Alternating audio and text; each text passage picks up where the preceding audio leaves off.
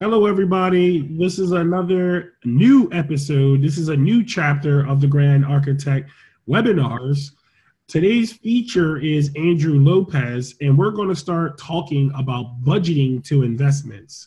Andrew, would you like to say hello to everybody? Hey, how's it going, guys? My name is Andrew, and it's definitely a pleasure to meet you. Now, Andrew has to give a disclosure before we can continue because we're talking about budgeting and finance, and we don't want anyone to get in any kind of trouble whatsoever. So, Andrew, could you explain that disclosure? Yes, I currently am registered by FINRA under my Series 6 and Series 63. So please keep in mind that this is not any individual advice for your specific situation. Um, so please don't take this personally. It's just meant for general advice and not for your specific situation, whereas every situation is slightly different. So, yeah. Okay. Well, and I'll give everybody a little bit more background. I suck at budgeting. And I've actually asked Andrew, as he's a member of the King of Prussia Mastermind meetup group that I started about a month ago, to share his financial expertise with me, but it's not actual financial expertise. It's just, budgeting 101 and then potential ways to budget to start investing potentially.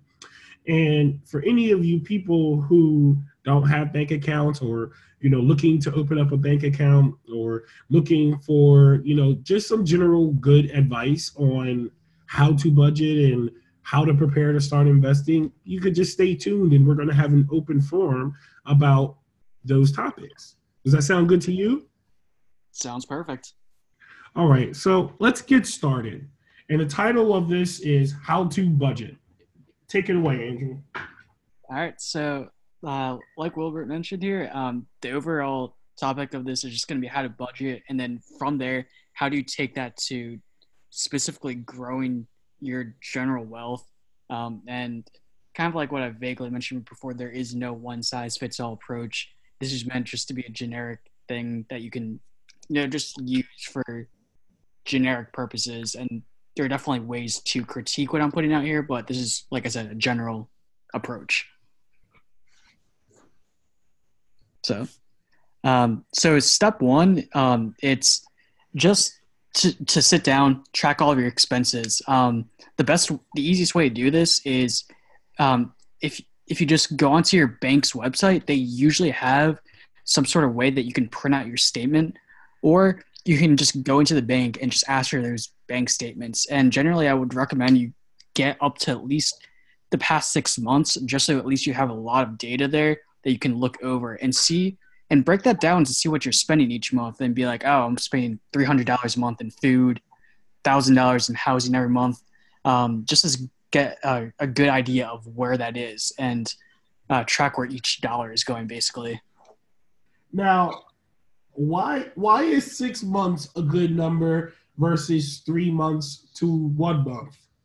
So I generally would say 6 months because it's a good long-term average, or a better maybe long-term average, as opposed to 1 month, where a 1 month thing could be slightly skewed because you might have had, let's say, a car repair that cost you or no, maybe like $1,000, and that's something that's unusual, or just you for some reason didn't spend a whole lot of money. So the numbers could be slightly skewed over maybe a 1 month or 2 3 month period, whereas 6 months, generally speaking, gives you a better average. Okay, so over 6 months period is just a better frame of reference of what you're doing with your money.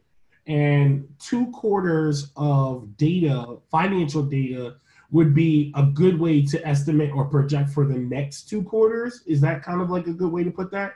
Yeah, absolutely. And like I said, this is on average, and like I mentioned, some 6 months periods you could be spending more or less than what you may do, but it's generally on average fairly accurate.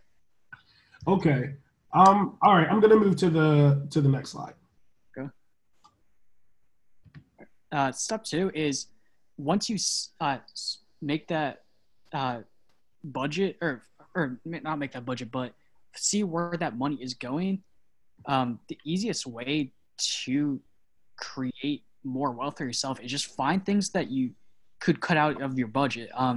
Some people realize they're not, let's say, subscribed to, let's say, Netflix or have other subscriptions that they're just consistently paying every single month and they're not even using. So, or they have a bad car loan that for a car that they maybe don't use or maybe too extravagant for their lifestyle. And a crazy stat on the car loan is that the average person has a car loan of $500, which is a decent amount of money when you think of that the average salary in the United States is right around $30,000 per person. So I can guarantee you, and this even goes for myself, that if I look through every single person's budget, I can find at least one thing that you can just cut out. And even if you just invested that money right there that you cut out, you will make a lot of money in the future just by simply just doing this. And this is something that you could start doing today. Right. So when it says if there are things you can't cut out completely, such as maybe internet or cell phone, find cheaper alternatives, right? So here's a real case example. My last cell phone bill was about $800 and something dollars. Jeez. And my internet bill sometimes teeters between, let's just say 150, 170. And the main reason why I keep falling into these pits is because you have the ability to, make a payment arrangement, which actually requires a little bit of money down, but starts snowballing your potential future payment because you decided to make a payment arrangement. And you can do that both with your internet and cell phone bills. So for somebody like me who maintains a high cell phone bill, internet bill, due to the fact that I am, irresponsible with my budget or paying bills on time, what would be like a recommendation that you would tell me? Yeah, so maybe something that like that, I would say maybe call your provider for, let's say, your cell phone, right? Because if you just try to negotiate them, you could probably find a cheaper bill, or they could put you in a plan that could save you money. So for instance, I know that let's say, sticking with cell phones here, if you stick with, let's say, an unlimited plan, it's generally speaking cheaper than people who would go over their data caps on a consistent basis. So it's just maybe going to those providers and be like, hey, look, can I lower my bill, or are there cheaper alternatives that could save me a little bit of money here and there? And like you mentioned, once you save $10, $20 a month, that may not sound like a lot, but put that over 2, 3, 4 years, that will add up a lot. Right. And the years are going so much quicker now. I couldn't believe 2018 is over the way, how fast it's going at this point in time. But that totally makes sense. Right. Exactly. All right. Step number 3, start paying off any debt that isn't making you money. So this is maybe a little bit controversial because there's definitely a lot of gray area in here. I know I put down in the first point, pay down student debt. I can definitely understand that there is some controversy on that, but generally you want to pay down any sort of debt that you aren't making a very high ROI on, because you could be putting that money back to work, let's say an investment property or stocks or something that you're at least getting some sort of return. Whereas, let's say a car loan, that's going right into a depreciating asset and you're not making any. But on the flip side, if you have, let's say, a rental property that you took a mortgage on, the need for you to pay that off as soon as possible isn't 100% necessary, because at least you're getting some sort of cash flow on that, or at least hopefully you are.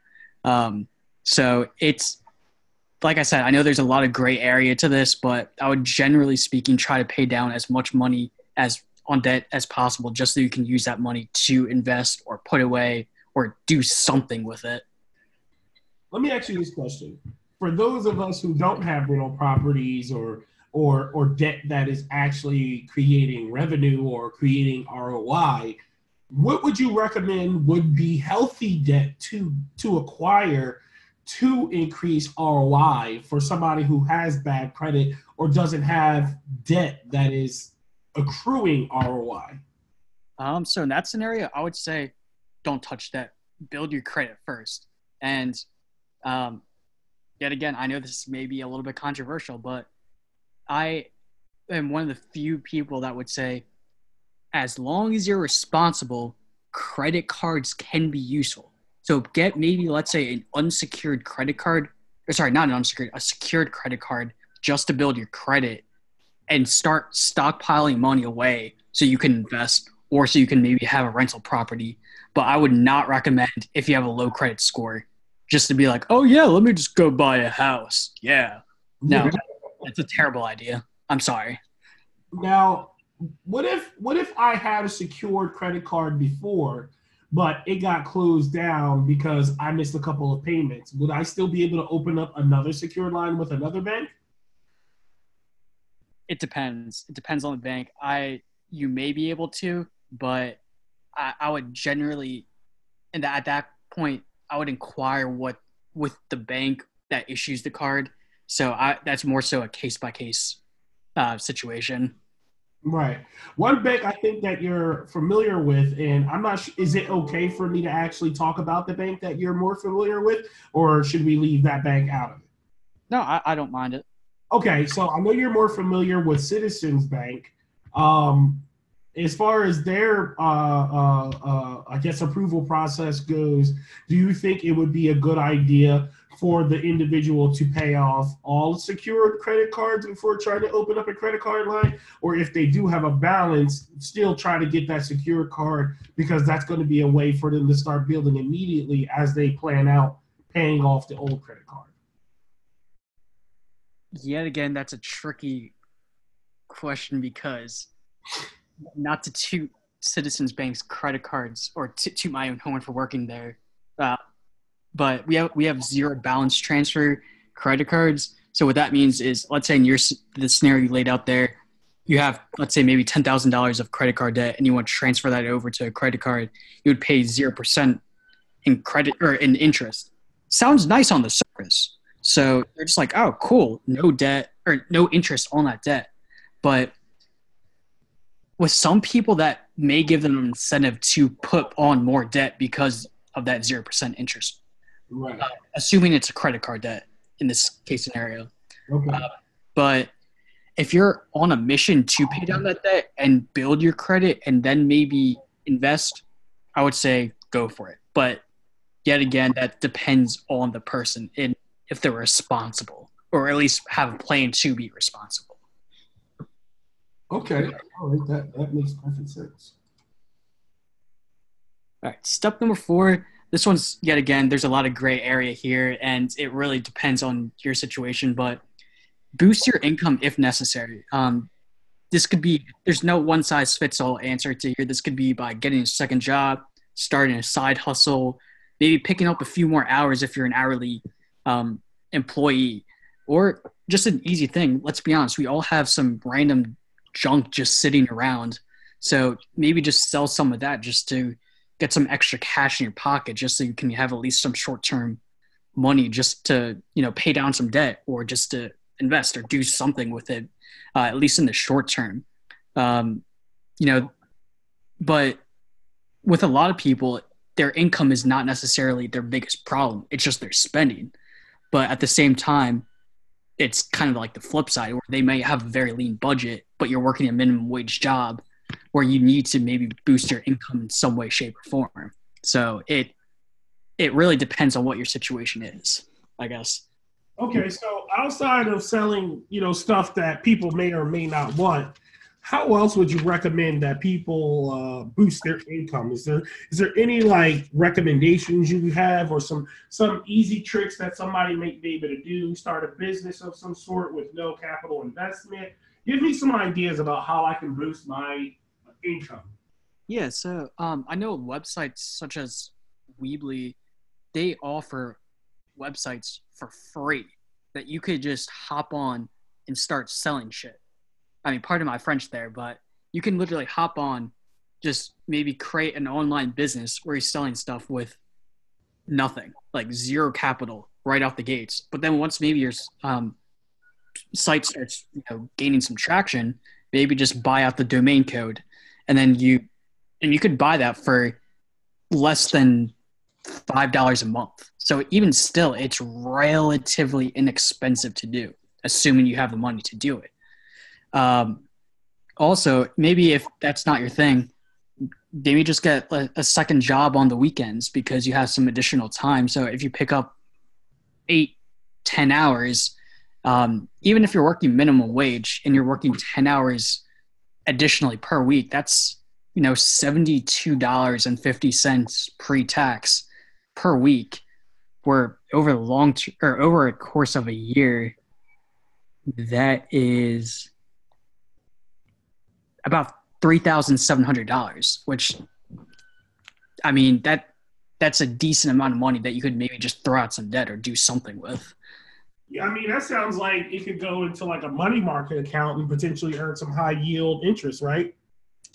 Yeah, I mean, yet again, there's no one size fits all, but if you put that in a money market, yeah, you would at least receive something, and it's a very low risk investment Right. that you could, like you said, earn at least something. Right, right. So, do you think it's also a good idea while you're boosting your income to ultimately resist yourself from spending? Oh, 100% yes. That's why I put reducing your spending first, because um, you need to cut out everything as possible and make your budget as lean as possible. And then if you see, oh crap, I got to get more cash flow or get some sort of new income, then boost your income. But like you said, you need to do something with that is not decreasing your net worth. You need to try to use that to your advantage and try to increase your net worth in at least some way, shape, or form. Could you give me two other ways that I could potentially increase my income outside of starting my own website business, selling stuff? Because I mean, it's not like you could go to Webly or Weebly. I forget what the name of it is, but it would take some research. It will take some investigation, and in order to kind of get the necessary insights to craft a good shop or craft a good value proposition to sell something, I think that would take some time, right?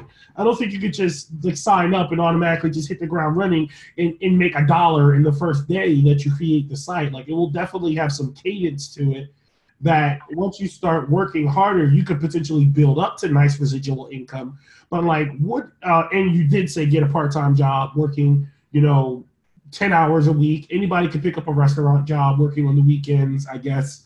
Bussing tables, washing dishes, doing something that they may not feel is ideal. But give me one more, because I asked for two, but actually you already gave me two. Give me one more thing that somebody could do to increase their income that doesn't require them to dedicate more hours working for somebody else. And it doesn't dedicate them, it doesn't require them to set up a website, because, some people may not be as technically savvy as we are, or other technical savvy people are. I really want to aim at the person who really feels like they may not have many options, but they don't want to go work somewhere else over the weekend part-time, and they don't want to touch on something digital that's going to potentially take a learning curve and potentially discourage them in the future. So do you have any other like little tricks in your bag of tricks that could be useful to somebody who wants to generate some income, kind of around that same ideal where you're making about $72 every weekend and about $3,000 at the end of the year?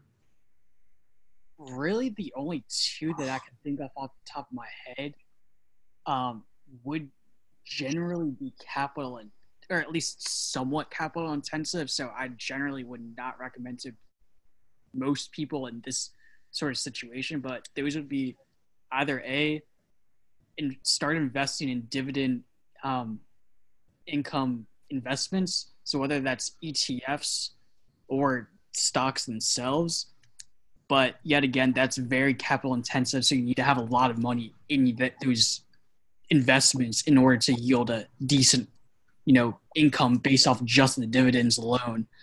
The second would be open up a high yield savings account but yet again, this is also somewhat capital intensive. So I know we've been in an age of very low interest rates, but we're finally in an age where you can actually receive 2% or almost guaranteed per year on high interest savings account, which is something you really haven't seen for the past 7-8 years.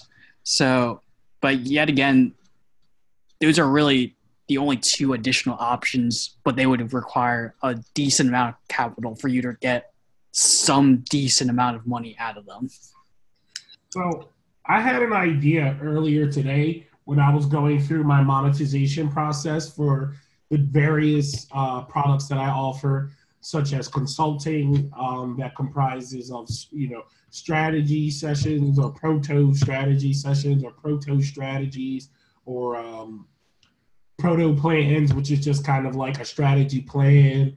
And there was one more. Oh, audits. So performing audits for people that are really just based off of a template that I put together, but it's a list of questions. People pay like 25 to $50. Somebody performs an audit for them, and then they take a share in the profit. Now that dedication could be like an hour or two during the week, maybe a few hours on the weekend. You can make like a couple bucks on the pop. Let's just say for every audit you do, you get $25, but it's a template, and you just go through the information, you follow the template, and bada bing, bada bing, boom. You submit the template, you stamp it with your mark of approval that it meets the template requirements, and you'll get a couple bucks. You don't really need to exactly have skills, and you don't really need to have know-how. It's just an easy way for you to learn a new skill or learn something that could be potentially useful. What do you think about that kind of financial architecture? Do you think that would be useful for people? Yeah, and I 100% agree with what you're saying, that maybe if you want to work maybe only 2 or 3 hours a week, but maybe make a half decent money just over those few hours, maybe let's say in your example, $25 per hour. I mean, if you work 2 hours, that's $50 right there. A similar example could be becoming a notary. Now, I know it's pretty expensive to become a notary, but over the long term, you could make decent side money just by going around to people saying, hey, I can notarize your stuff for you and only maybe charge you $15 for, 30 minutes of work. So it's those two examples are very easy ways to make some extra bucks. That's, you could maybe only dedicate a few hours tops per week. So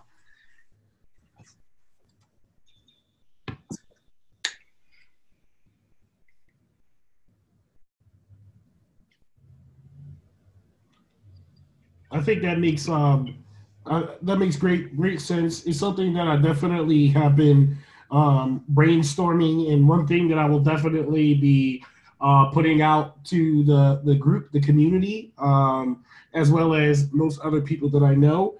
And this is a very strong monetization strategy that I was working on today as I'm monetizing my products for commercialization. It's a way to collectively generate not jobs but revenue for people. So people who might want to just pick up a quick couple bucks by doing some audit forms, a week, it'll be easy to teach people these different things. And whether the audits are for marketing, legal, financial, like the sky's the limit, because there's audits literally for everything that we do and everything that we can potentially do. So I just think it's a very strong way to monetize, and it's another great way to offer value back to our community in a collective way. But I just wanted to put it out there to kind of get your idea about it. Something I'm definitely cooking up, and we're definitely going to talk more about in the future. But I want to talk about step 5. Have an emergency fund of about 6 months. Let's break that down and let's talk about the logic. So I generally tell people to try to have an emergency fund of about 6 months. Now, you hear in most, financial experts or advisors, maybe such as Dave Ramsey, that say have 36 months. But I generally recommend 6 months just because, let's be honest, throughout our lifetime, we're going to live through an experience where shit's going to hit the fan and the economy is going to tank. And we might be the victim of a job loss, company failure, or something, or maybe your own personal business fails. In that situation, what are you going to do? What's your short-term plan before getting a new job or starting a new business or doing something else? You need to have at least 6 months of buffer room just in case.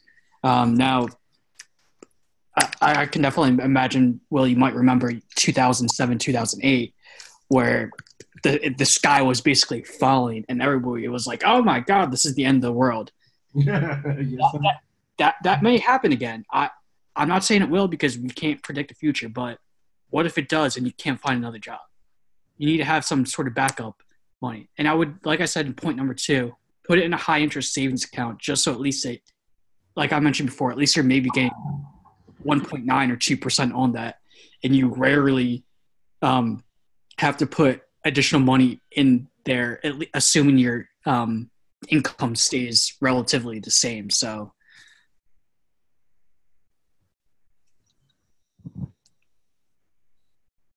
what's the third?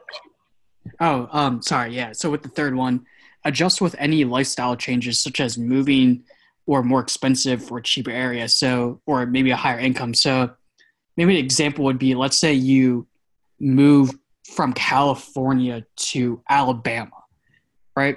California is substantially more expensive than Alabama, assuming you maybe make the same amount of money. So in that scenario, you could maybe reduce your emergency fund because you would have less expenses over the short and long term. So you could maybe risk putting 10 or 20% of your emergency fund into some sort of investment, whether it's a rental property or stocks, bonds, or whatever, because you're in a cheaper area. So you don't need as much money in your bank account that's just earning a constant rate of interest. Whereas maybe let's say on a different situation, you get a $10,000 raise, or you maybe got a $10,000 pay cut. In that scenario, you need to adjust your emergency fund based off of your life changes, because, like we mentioned before, if you make more money, you might have a temptation to spend some more. So maybe just put some more money away if you make more money. Okay. Now, I came up with a really good way to add more value here. Yeah. Now, say I'm an individual and I make 28K, and I want to segment my savings into 3 segments, right? I want to segment for retirement. I want to segment for emergency. And I want to segment for investment. Okay. At $28,000, how would you recommend I break down those 3 categories, right? Because everybody talks about retiring, but I feel like most sentiment right now, people have given up on the idea to retire, and that's a problem because that's kind of consigning yourself to an endless thought cycle that you're just going to be working until you die. Right. And then I also want to think about people always preparing for an emergency versus living a life just compiled of emergencies. It's just one emergency after the other because you haven't stopped and said to yourself, I'm going to stop living chaotically, which creates the emergencies because I haven't developed the financial responsibility backbone in order to stop these emergencies from happening. Because people 9 times out of 10 create the chaos or create the emergencies incidentally because they don't know any better or because they haven't practiced a behavioral pattern that is successful, or they just weren't prepared for an emergency. So lastly, the investment piece is because I hear so many people talk about investments, and what I want to avoid is people throwing their money into the investment markets, such as Bitcoin, such as gold derivative or gold raw commodity. Uh, I want to avoid people putting their money into liquid assets that isn't really shielded. I want to come up with a way to kind of segment those percentages based on income levels and understand what your recommendation would be for retirement, what it would be for an emergency fund, an investment with somebody who has $28,000 Yeah, as annual income. I think that from what you said there, I think you hit the nail right on the head, and I think you couldn't have said it much better, honestly. But turning to your question, um, I would I would maybe change it around a little bit in terms of I would start with your emergency fund first. I wouldn't even, assuming you don't have any emergency funds available, don't even start investing. Don't start saving for retirement. Your Cool. number one goal should be throw as much money into a high interest savings account or some sort of side account as your emergency fund. Don't think about investing. Just throw as much money in there as possible. Whether it's $100 a month, $500 a month, throw as much money in there as possible. But let's calculate here. At $28,000, let's just think the common factor of survival is about $1,500 a month, right? And if we do some math, let's just say people are able to survive on $1,500 a month. That's $18,000 per year. That's $18,000 per year, which gives a potential opportunity for $10,000 in savings. But that doesn't sound right to me. So let's actually take that up a little higher, right? Because we ultimately know that people in that range could potentially work their way down to $10,000 to $18,000 in expenses. But let's just do something that's like a little bit more, to me. Let's say 2,500. Oof, oh, that's not good. 2,500. I mean, that's probably where people are living at, which is why they hit those problem points. You know what I'm saying? They probably are living at the 2,500 range, which is why their expense would exceed their income about $2,000. But we want to just have like a more realistic, and I'm going to go with $2,000 in expenses, which equates to $24,000, which leaves about $4,000 for an emergency fund. And what you're saying is an emergency fund should be 6 months of what kind of savings? Should it be like savings for the rent, savings for food, savings for travel? How are we categorizing this? Yeah, that's a good question. So that's 6 months of expenses for rent, food, and any other basic necessities. Anything, assuming that you can, it's stuff that you cannot live without, or you cannot go that maybe going about your day. So maybe you can throw in there maybe gas or a car payment, or and some other minor things that you cannot live without. Some things maybe like a vacation, you can probably cut out of your budget and wait going on a vacation for a year or two just so you could save up. Right. But it's just things that you 100% need, and you would feel vulnerable if you didn't have those things. Okay, so we could say like rent, food, travel, communication. Yeah, like internet. And basic necessities like internet and utilities. Or so we'll just say, instead of saying basic necessities, let's just say utilities. Because you don't need it, but it probably would be a good idea to have heat in the wintertime and air in the summer, as well as internet. And if you have gas or electric stoves, making sure that you're able to cover your utilities. So we'll just say food, we'll say rent, food, travel, communication, and utilities. Well, maybe communication could. Nah, we'll keep communication separate from utilities because utilities are different. I mean, you probably could. You probably would need to have at least a cell phone just to get by if you're, let's say, applying to jobs or have a job. So you kind of need that just as a. Exactly. So, I mean, with those 5 categories, I mean, I honestly would think that the monthly budget would probably, if we're spending $2,000 at that point a month with $28,000 of income for the year, um, I guess we could just do a little computation real fast and try and not take too long. But if you got 28,000 and you divide that by the year, you've got about $333 or $334 left over after your expenses. So naturally, what is seemingly like you would need to do is really have no outside expenses.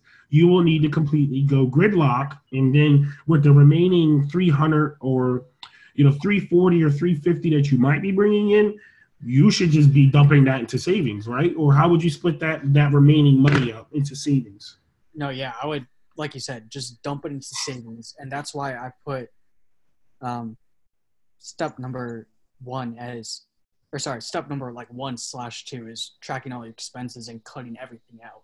So assuming you're, like you said, at a bare bones budget, throw as much as possible into your emergency fund, just so you have that there, just in case it hits the fan. I'm not saying it will, but just in case. Okay, so at 28K, you're not doing retirement and you're not doing investments.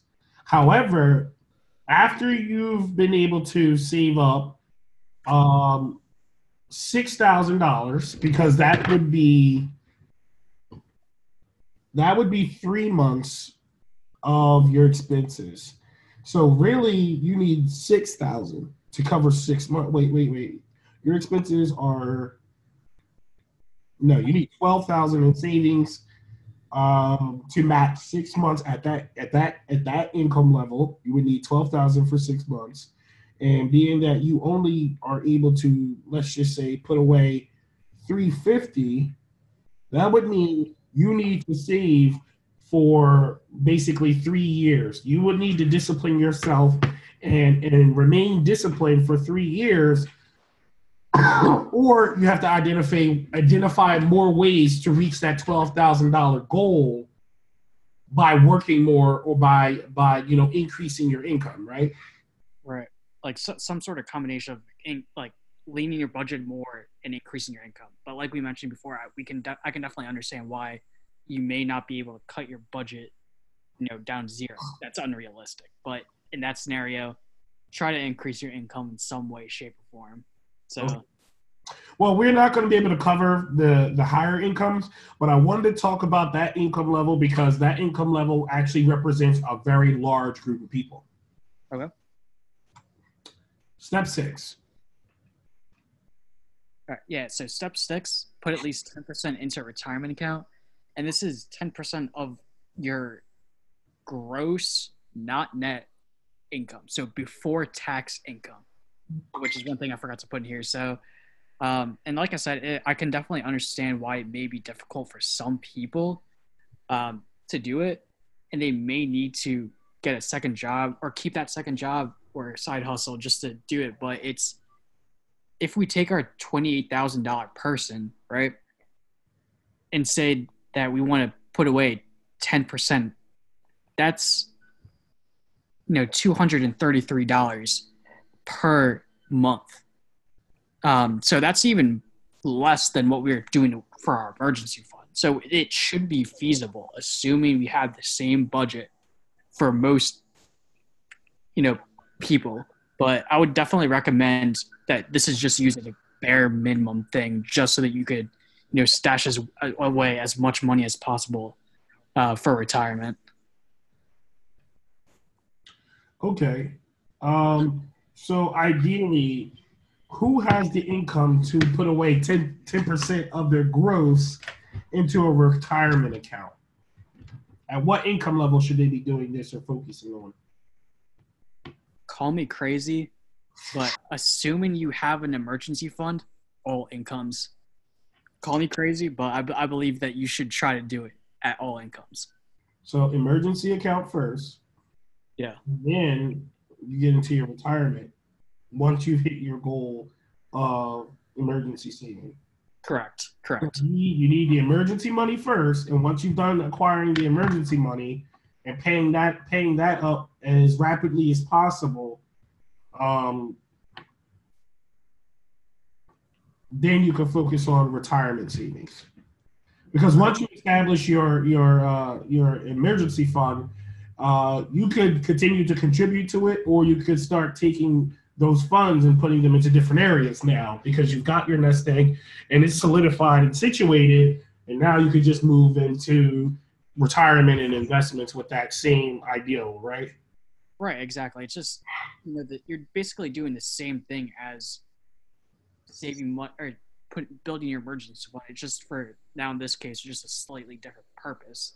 Instead of oh, I need money put aside just in case I get a flat tire.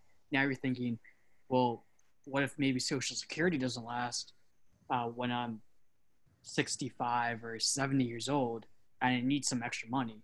What do I do now? You have to obviously save for that potential situation. I'm not saying it's going to happen, but you never know. Awesome. Okay, that's good information. Okay, steps 5 or 6B, save for retirement and house. Oh, well, let's definitely talk about this. Yeah, so this is actually, I'll personally admit, this is the exact situation that I'm in. So I can definitely put my money where my mouth is in this specific step. So I would say, right? So if, for instance, for my personal situation, I put about 6% of my income into retirement and about 9% of my income for saving for a house. And that's well over that 10% benchmark for when you combine the two.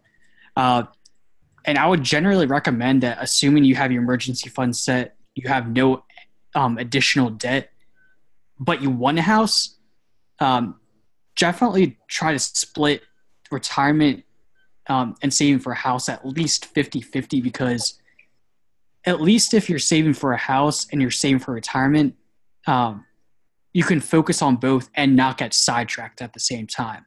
And like I said, there's some of the numbers can vary by situation. Maybe you want to focus a little bit more for retirement because that's more important to you, but you still want a house. So maybe you could do 7% in retirement, but 3% for saving for a house. So it really just depends on what you want to do and what your goals are. But I would definitely recommend doing at least some degree of both if you want to save for retirement, which I highly recommend doing, and you also want to have your own house. So, okay, makes perfect sense. Here we go. How to invest with a low income. So this would be how to invest with a low income. And you've actually got a plan. You've got your safety net, your emergency fund already put in place. And would you say you're already putting money into retirement or not? so in this situation, I would say you are not, but you are getting ready to do it, but you're maybe not necessarily sure what to do. This Okay. is a general guideline of what you should do. All Now, right. Break it down. yeah, so for low income, I said maybe less than $30,000. Now, I know that's a very broad definition, and you could definitely have some debate over that. But I would say the first thing you do, if you don't have a retirement plan available to you at work, set up an IRA, and please speak with somebody in regards, like a financial advisor, in regards to what type of IRA is best for your situation. But I would generally recommend that. Or if you have like a 401k, contribute to that because you may be able to get some sort of tax benefits. Please talk to your accountant. But and Whoa, time out. Please talk to who? please talk to your accountant because you may be able to get some sort of tax benefits, both in regards to your retirement plan at work as well as an IRA. But talk to your accountant because you may. I think I can speak for a good number of people and say that um, they don't have accountants.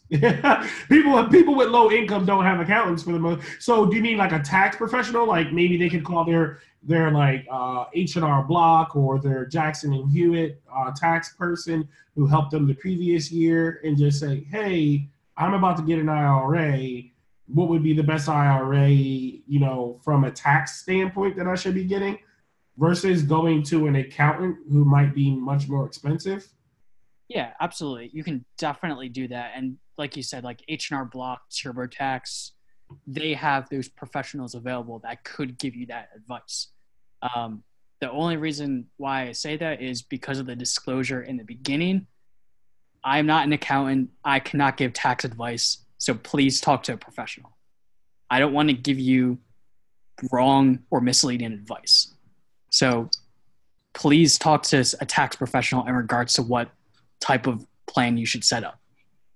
Now, in regards to the type of broker, maybe use a Robinhood or other low-cost broker to maybe save some money in terms of commissions. And also, it's way cheaper than a financial advisor. And I'm probably going to guess that most people that are making less than $30,000 will not have a financial advisor. Most case scenarios, assuming that. I would say invest for the long term, whether it's through ETFs or mutual funds. And if you have the time, maybe look into individual stocks. And in terms of the example that's there at the bottom, I would say kind of like the second to last step that we just mapped out, put as much as you can away. Even if you just put away $25 per month, and you assume an 8% interest over 45 years, you're going to have over $120,000 over that 45-year period just by only putting $25 per month for 45 years, that's $120,000 you didn't have, yesterday. Yeah, but ultimately I look at that number and I go, okay, well, who would this be most beneficial for? And I think it would probably most be beneficial for a lot of younger kids, like parents creating savings accounts for future accounts for their kids. Myself at 30 years old, putting away $25 a month for 45 years. I mean, I would love to live to be 75, but I don't know if I will be, and I don't know what at 75 years old would I spend 120,000 on if not for somebody younger than me. Oh yeah, and that's definitely a fair critique right there. And these are just for example purposes and not for every situation.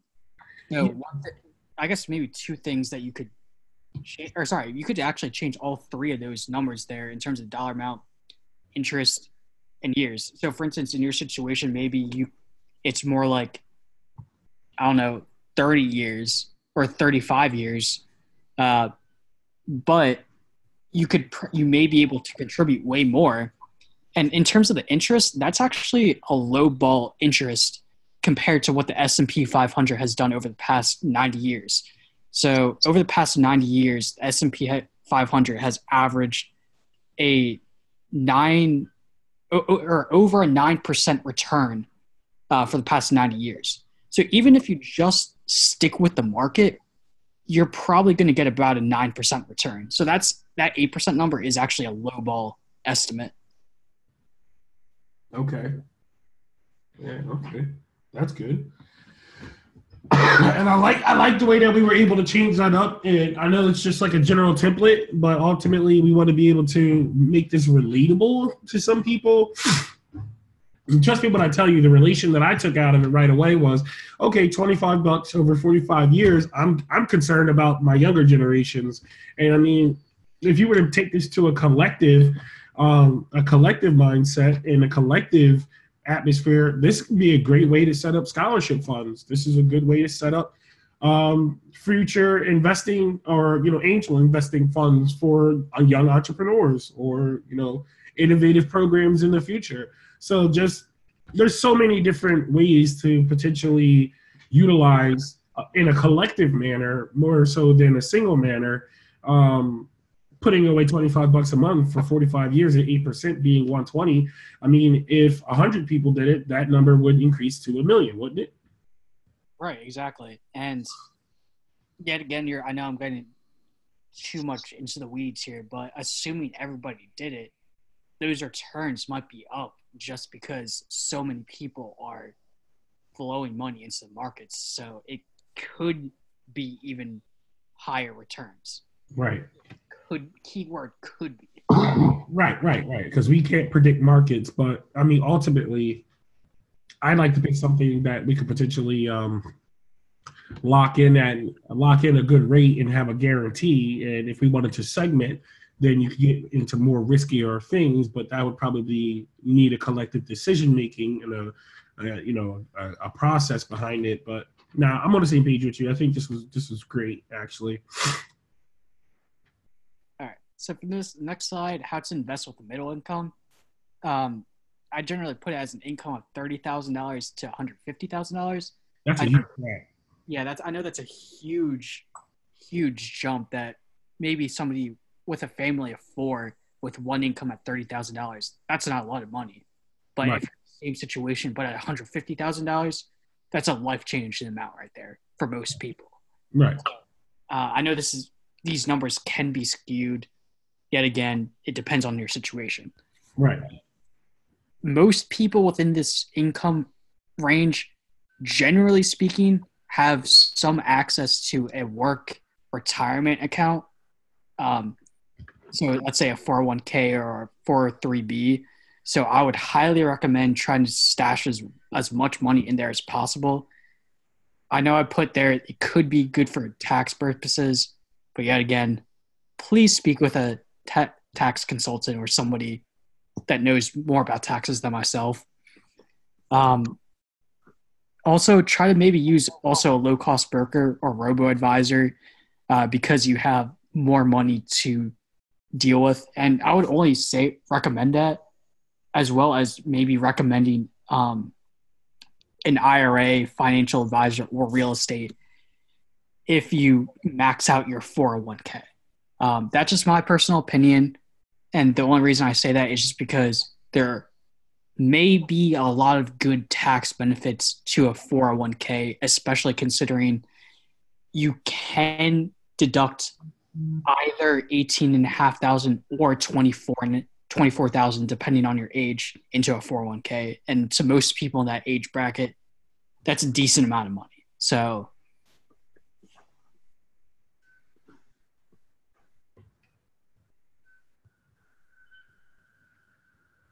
Are you still there? yeah. Okay. I'm sorry. You just stopped talking abruptly. I didn't know if you were done covering the material. Or you were actually something happened. I'm dying. Okay, let's do this last cover here.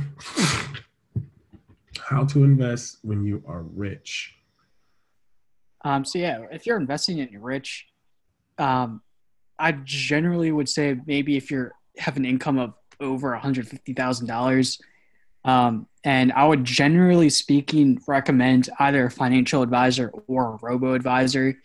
What's a robo advisor? So think a robo advisor is it's kind of a technologized version of a financial advisor. So if you've ever heard of Wealthfront or Betterment, what they do is they're online platforms that they will ask you a set of questions, and based off of your answers to those questions, they will invest in passive index funds. And generally speaking, these robo-advisors cost a ballpark of no more than about 0.4% of your total assets under management, which is substantially less than most financial advisors. But the thing with a robo-advisor is I would say 75% of the time, there is no human behind the scenes. Whereas obviously with a financial advisor, there is somebody behind the scenes doing it for you. So it's just a computer doing the investments there for you in some sort of passive form. So. Okay, well, that definitely creates a new topic of discussion that we won't have right now. Yeah. But Robo anyway, advisor. I was like, what are financial advisors going to do in the next 5 to 10? yeah, that's a good question. I mean, think about it this way. As of right now, I believe it's robo advisors only have about 0.3% of all money in retirement accounts in the United States. So less than 1% are in some sort of robo advisor. So at least as of right now, it's not really a threat because there are some people that want that person to person contact. But, down the line where there are a lot of millennials and Gen Z people that want that, robo advisor just because of the low cost. Um, and, they make a fair point, and I largely agree with them. So I definitely think you're right that financial advisors will, in the long run, be goodbye, gone. Wow. And think about the phenotype, or yeah, let's just call it the phenotype for financial advisors, and how many people offer those jobs, or those businesses or side hustles. I wonder what they're going to do when they've been replaced by a robo advisor, and what value or what emerging markets they're going to create. At the same time, it's terrifying but interesting, because when we innovate, we emerge. So no matter what, if we innovate, there will be new emerging markets. Like if you look at the way, for instance, Lyft has become this new common part-time job for everybody. Right. So I wonder what will happen when robo advisors become the new bank teller, the new bank manager. You know, this is kind of ideally where the future is headed, when technology can replace people. Right. And I definitely think you're right. But I will say, with, let's say, I'm taking Wealthfront X as an example, and I am actually on their site as we speak right now. So they have the option to either have a lower cost option where you can invest with a simple advisory fee of 0.25%, or use a wealth advisor that you can basically just like dial into, but they're not doing, that face to face contact for it's 0.4% of an advisory fee. So there still are financial advisors out there. It's just that if you're somebody that doesn't want to pay a huge amount of money in fees, yeah, goodbye financial advisors, basically. Well, again, they're putting the burden on the customer. They're assuming no responsibility. They go, well, you could use a robo advisor, or you could pay a hefty much more money and use a real person. But, you know, that money that you could be saving using the robo advisor is potential reinvestment money. That's just if you need the face to face. And like I said, in 5 to 10 years, I'm sure a robo advisor, with tapping into machine learning and AI, it may even be quicker than 5 years, man. Like our digital divide and our innovations with technology, the rotation of the continuum is become so short. They're dropping new phones with spectacular specifications and designs and capabilities every quarter. Every quarter is like a new latest and greatest phone. Yeah, I mean, how do you think Apple and Samsung make their money? I mean, they need to do that. So. Yeah, and in return, they hire more people, they do more manufacturing, they leverage different economies. But again, that's a different talk. Yeah. Because again, I appreciate your time, and I don't want to take too much time and deviate from the purpose. But it feels like this is the last slide. And with any closing remarks, I mean, on my end, I just want to thank the audience for listening, and hopefully you learned something. Please provide like feedback, ask questions. I'm going to definitely segment this up into each slide into its own weekly episode, just because I feel like nobody's going to listen to this entire thing. Yeah. So this is going to be segmented definitely, and I'm going to actually thank everybody, and I'm going to thank you. I really want to thank you for taking the time out and doing this, because this wasn't planned the way I normally plan things. So I definitely appreciate you hopping on and filming this with me tonight. Yeah, definitely my pleasure. And to any of you out there, definitely feel free to reach out on social media or whatnot if you have any other questions, concerns, or just anything. When I create the series out of this content, I'm going to collect the information that you want to share. And every platform that I put this series on is going to have your contact information, as well as like a summary of who you are and what your goals are, the vivid vision for Mr. Lopez here. And then people will be able to connect with you, ask more questions. I feel like this is like a very good way to build and get more awareness out there so people can actually start making better financial decisions and ultimately acquiring the next step in their personal freedoms. Yeah, and I definitely agree. And I'll definitely let you know of what social media platforms that you can reach me on. So, like I said, if you have any questions, feel free to reach out on those platforms that are provided.